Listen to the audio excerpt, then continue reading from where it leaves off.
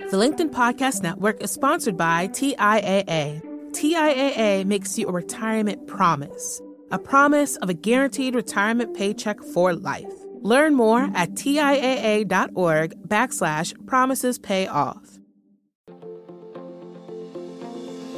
Hello, my friend, and welcome to another episode of Negotiate Anything. Thanks for spending time with us today. It's listeners like you in 181 different countries that have made Negotiate Anything the most popular negotiation and conflict resolution podcast in the world. I'm your host, Kwame Christian. I'm a business lawyer, mediator, professor, and the director of the American Negotiation Institute. Before we get started, I have two quick questions for you. Is negotiation a critical part of what you do? Do you need to resolve conflict and persuade at work? If you answered yes to both of those questions, visit our website to learn more about our negotiation workshops. We've traveled the country working with professionals just like you, and we'd love to have the opportunity to work with you too. Check out the link in the description to learn more. Karen, thanks for joining us today. Greetings from Phoenix, Arizona. Yes, bringing some sunshine to the Negotiate Anything podcast. How about you get us started by telling us a little bit about yourself and what you do? Right now, I am a faculty emeritus from Thunderbird School of Global Management, and I had been a faculty member at Graduate School for International Students for about 25 years. And now I'm taking a lot of the material that I've learned and the experiences that I've witnessed and written a book with my colleagues on quantum negotiation. And I'm creating some e-learning modules and doing a lot of coaching and writing around the concept of negotiation, especially under the context of disruption and a lot of cultural change. Fantastic. Yes. And I have to say, I have to give you a shout out before we start, because listeners, we are dealing with a celebrity in the negotiation space, because Karen did this fantastic study that I quote in almost all of my trainings. And I remember after we had our conversation, our pre-interview chat, game planning, it hit me because I quoted you again. I was like, wait, it's the same Karen. That's crazy. So before we get into it, can you tell the audience about that study? Yes, this is a study that I did with my graduate students, and I worked with another negotiation expert, Marty Latz, who had created some planning software. And he and I both have been amazed at how little preparation many people often do when they start a negotiation. So he and I worked together on taking his negotiation software and using it in my graduate level courses. And it gives you an opportunity for the participants to be able to prepare ahead of time and then to do an analysis of their negotiation after the negotiation. And we did a control group of people who didn't prepare at all. And we have some of those in graduate school, believe it or not. And then we did another control group where only one party participated in preparation. And then we did another control group where both parties did the same preparation. And we found that there was a significant difference in the outcome because we could actually quantify this particular case that we did. We had about a 12 to 15% better outcome when both parties were both prepared. And you would think it might be the opposite. If one party's prepared and the other it doesn't, you actually get a better result when both parties are prepared.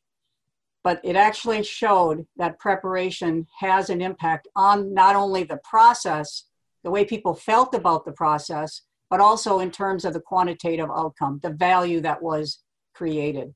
So we've been very excited about encouraging anybody to do preparation. It has an impact. This is great. Yeah, I love it. And so listeners, remember, this is a perfect reminder for you to download those free negotiation guides. If you go to americannegotiationinstitute.com/guide, you can get access to over 15 free negotiation guides, from a basic negotiation prep guide, salary negotiation, how to negotiate as an introvert, how to negotiate for your car, all of them for free at that link. And really, Karen, I think you gave it away. I think we've been exposed, because if people just don't listen to the podcast, but they download the guides and prepare systematically, they'll get significantly better. No, it's true. It's true. This is great. Well, perfect. Let's get into the content now. So for today's episode, very excited for it. The three things that we're going to talk about are, first, what's missing in negotiation? What are the things that people often miss? Number two, what are the 5 dimensions of humanity? And number 3, how do you handle it if the other side isn't using the approach that you're going to describe today? So very excited for it. So let's just go ahead and jump into the first one. What is it that is missing in negotiation today? Well, it's been fascinating for me in this long journey of studying negotiation, doing negotiation, and observing negotiation, that so much of the attention we traditionally place on negotiation, most people want to hear about strategy and tactics, what I call, how am I going to get what I want? And then there's been a lot of attention on the what if, or the plan B, or the BATNA. What happens if I don't reach an agreement? And then as time has moved on, then we've really focused a lot on what we want. All the targets, all the statements we want to make, the issues, what we want and what they want. That's also been very traditional. But what I have found that even if someone has their how and their what and the what if really down, many times they forget about the why. And I'd say in the last 10 years, there's been a lot more focus on the why. What gives me meaning and purpose, and why do I have certain interests?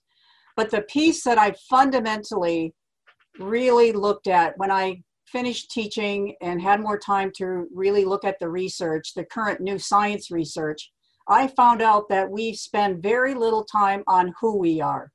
So I'm finding that focusing more on who we are and who our counterpart is so critical in helping us to actually know more of what we want and how we're going to behave when we get into a negotiation.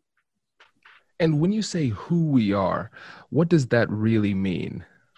So what I love about this piece is that because of what we're learning in the world of, as I said, new science, neuroscience, in quantum physics, in the stuff on coherence, mind, body, spirit, energy of the body, that I find that once we understand and actually have a deeper awareness, some would call it a mindfulness or an attention to what I will call our 5 human dimensions. And I can talk a little bit more specifically about that as we move forward, but I'll say briefly that knowing who we are on all of those human dimensions and understanding our cultural perspective, our cultural values, our cultural perspective actually helps us to become much more empathetic to understand who our counterpart is. And many times I find that the best negotiations break down because we really don't understand that as who, we are seeing a different story of the picture or of life or of what we need. And we can actually alienate someone else when we just don't even understand what their perspective of their take on life is. Does your company invest in professional development training? If you believe that your team would benefit from a negotiation workshop, all you need to do is go to our website, fill out the workshop request form, and then we'll set up a time to chat. These workshops are completely customizable, and we've done them all around the country. Negotiation and conflict resolution skills are beneficial across all professions, but they're especially useful in procurement, purchasing, sales, sourcing, and contract management. Our calendar is filling up quickly, and we even have some workshops scheduled for next year. If you think you might want one, I'd suggest reaching out soon so you don't miss out. Check out the link in the description to learn more. And now, back to the show. The LinkedIn Podcast Network is sponsored by TIAA. In the last 100 years, we've seen financial markets swing, new currencies come and go, decades of savings lost in days, all showing that a retirement plan without a guarantee, quite simply, isn't enough. So more than a retirement plan, TIAA makes you a retirement promise. A promise of a guaranteed retirement paycheck for life. A promise that pays off. Learn more at TIAA.org/promisespayoff. From the minds of visionaries to the desks of disruptors, I'm Lars Schmidt, host of the Redefining Work podcast. Join me each week as we explore the new world of work through the lens of those shaping it. CEOs, HR leaders, investors, and more. Be a part of the conversation that changes everything. Subscribe to Redefining Work today. Yeah, it's fantastic. And I like that now because my undergrad is in psychology. So I really love nerding out on these resources that are out there now because it's validating what a lot of people have felt but struggled to give words to. And now we're able to see why these techniques work. And so I think that's great. And I'm hoping now that the literature is becoming more robust, that more people are going to get on board and start using this approach. And going back to what you were saying, focusing on who we are as a person, I think this is a great time for us to transition into those 5 dimensions of humanity that you were talking to us about earlier. Can you tell us about that too? Yes, I have found, and I'll give a very quick little history of what happened in terms of my study and why I've decided to include these 5 dimensions in preparation. I think originally in the negotiation world, we spent a lot of time on kind of cognitive thinking, that strategy and tactics need this very cognitive thinking. So there was a lot of work on the cognitive level. And then as time went on, and this was interesting to me, as I was leaving graduate school, the research on emotional and social intelligence was just coming out. And that actually shows us that we need to pay attention to how we are feeling. And then we have to look at how that can impact our behavior. So then I started integrating that material. So the emotional level became important in preparation. And then I started finding a lot of material, scientific material and performance material around the physical element. That is brain performance and physical performance. How lack of hydration, how lack of sleep, how lack of calm for our bodies can impact our negotiation preparation and our process. So then I started integrating more of the physical elements, all those things we do in preparation so our physical body is prepared for very difficult negotiations. And then I came into the world of spiritual intelligence and spiritual capital, that this is beginning to be a part of the mainstream literature, that sense of meaning and purpose. What gives me a sense of meaning and purpose for myself that goes even beyond this one negotiation? So I have found that the more that people can prepare, first they look, whether it's a 5-minute or a 5-year negotiation, very quickly, can you do a quick scan? What is my thinking? Am I thinking in a very scarcity mentality, or am I using an abundance mentality? So just that mind shift on your thinking, your cognition. Is the world a limited resource, scary, fearful place, or is it an abundant, benevolent place? Just to start there. Then to look at your emotions. Do I know what my emotions are? And can I manage my emotions so I can help understand others' emotions and help manage their emotions? Then do a quick scan on the social. How do I plan to behave? Do I plan to come out in a coercive, controlling, defensive way? Or do I shift my mindset, align myself so I can be in alignment to cooperate, to listen, to share? And then also very quickly think about, how do I want to show up in this negotiation? Because what gives me meaning and purpose in the world is to be good to others, to share with others. And that I want to be mindful of that when I go into the negotiation, that I want to be in an alignment with my values of meaning and purpose in the world. Just doing that puts us in an alignment, and I would say it anchors us to really who we are and what we believe. And as I said before, there's so much evidence to show something happens in our brain and in our nervous system that we can align and have empathy for others, and to remember to look at those things for our counterparts as well. That's what I mean about the 5 human dimensions.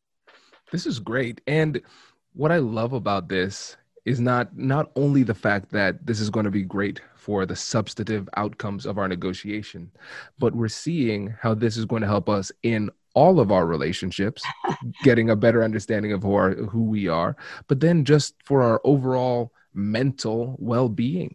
We have a better understanding, it's almost like if you become a better person, then you're going to become a better negotiator. Right. Evidence is out there. Yeah, that's fantastic. That's great. Now, this is great. So let's say, again, hypothetically, let's say, all right, Karen, I'm on board. I've gone through this process. I am now enlightened. What if I'm dealing with somebody who's not on board? What if I'm dealing with that person who is very domineering, who is egocentric, and I'm trying to use this approach, but they're not? What are some things we could do? Well, here again, you and I could talk for hours on this. I know that this is a big interest of yours as well. So let's just put it in the context of what we've just been talking about here. In terms of what we're learning about human nervous systems, we are, and this is why we call it quantum, because our nervous systems are connected. And you can, even before a negotiation begins, even in initial exchanges, you can tell or you can sense the kind of nervous system that might be your counterpart. And you are to be aware of what you're sending as well, what energy you're sending. So first of all, let's start with the basics. If I'm completely aligned and my nervous system is aligned, I know what I want. I've done my other part preparation. I know what I want and why I want it. And I know that how I want to get it. I want to use problem solving, integrative negotiation strategy, and all my tactics are going to align with that. And I also know what my plan B is, my BATNA, my alternative. I have all that preparation. I am in a nervous system that is calm. First of all, to encounter someone who has an extremely imbalanced nervous system or is not mindful of what is managing their nervous system, and even those who actually use hardball tactics as their go-to strategy, just at first, we always call this kind of a stage-in strategy. You start with pull strategies, all of the ways that you can listen, you can find common ground. Always you're looking for what is in their self-interest. They wouldn't be there if there wasn't something in their self-interest. And how can their self-interest become more abundant with the two of you working together? So normally what we find in the research that's done a lot on this is that there's really only, let's say, 2% of the population that has true clinical narcissism itself. And in that case, you will need to find ways very quickly to move to your plan B, or to control, or to just get the minimum of what you need in that situation. However, most of the population doesn't have clinical narcissism, but once they see that it's in their self-interest to cooperate, like you said, to not be resistant, they're going to have less time devoted to this, less conflict, less resources. They're going to get what they need quicker. So if it's in their self-interest, they will change the game, and you're leading the game. And ultimately, you can find that even you can say, well, we agree to disagree.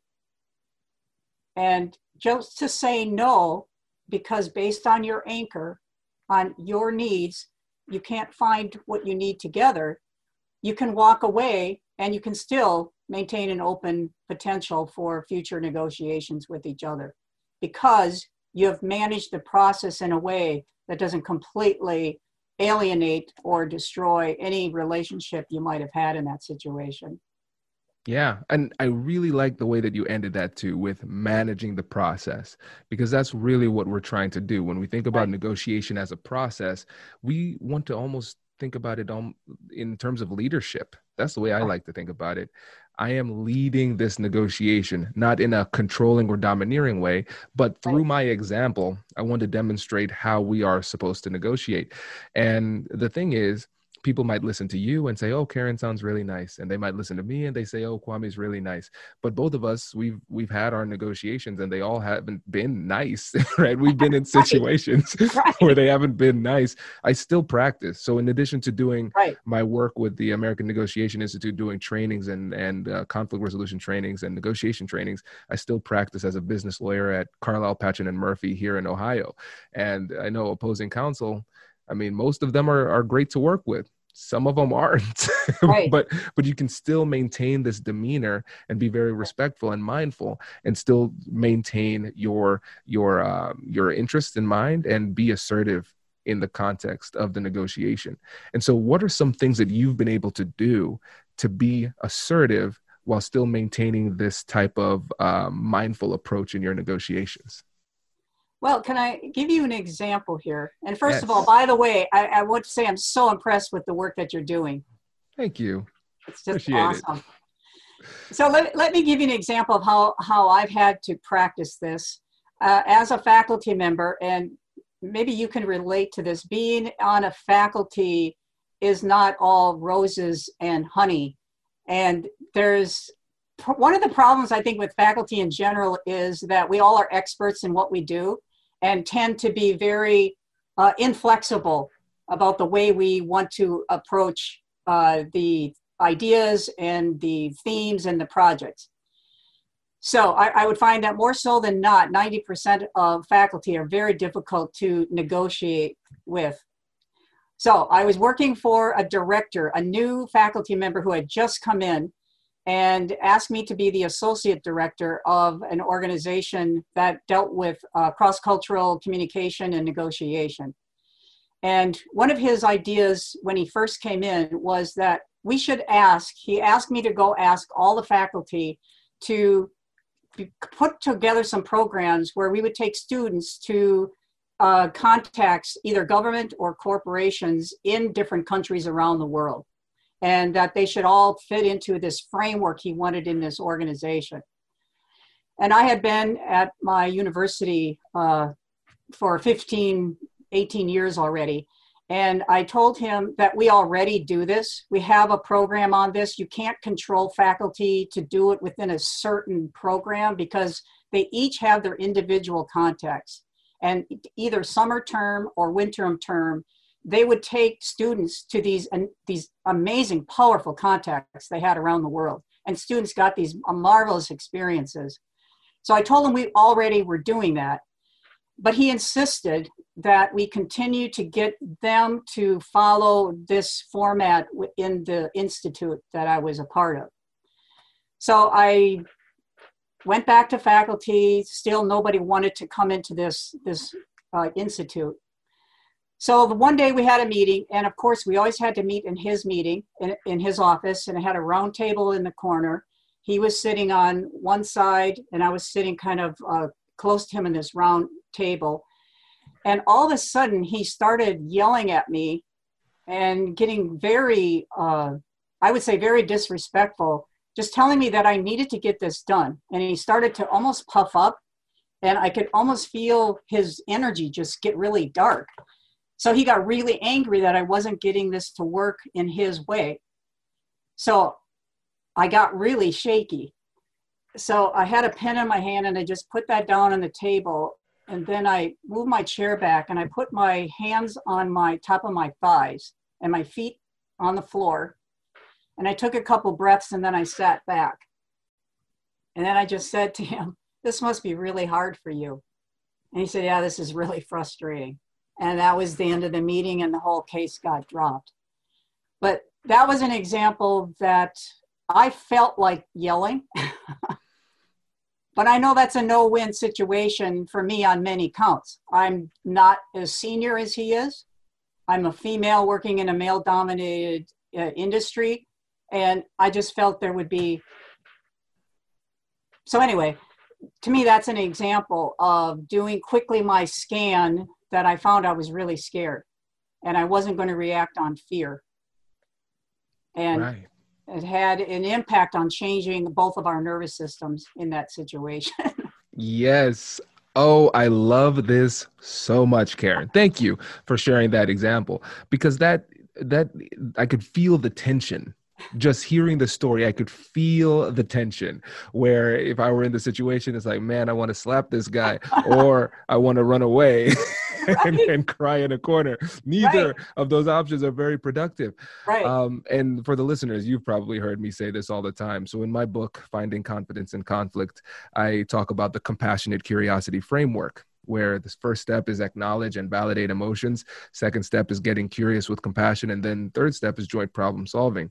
And what I always say is sometimes the conversation is so heated and they're so emotional that you can't even get to steps 2 or 3. You just need to acknowledge the emotion and get the emotions back down and then move on from there. And that's exactly what you did. You labeled and acknowledged the emotion. And then what happened? He expressed himself and he started to calm down. He started to decompress. And that's the magic behind it. If you acknowledge and validate their emotions and you keep on doing it, eventually they're going to calm down.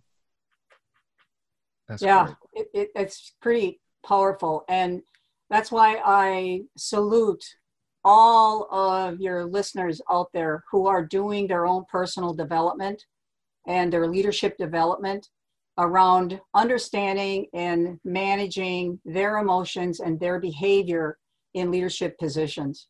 That's so powerful, and it's so misunderstood that coaching, debriefing, mentoring, practice, debriefing, practice, coaching, and as you said, this is a lifelong experience in terms of your own personal development and your human potential.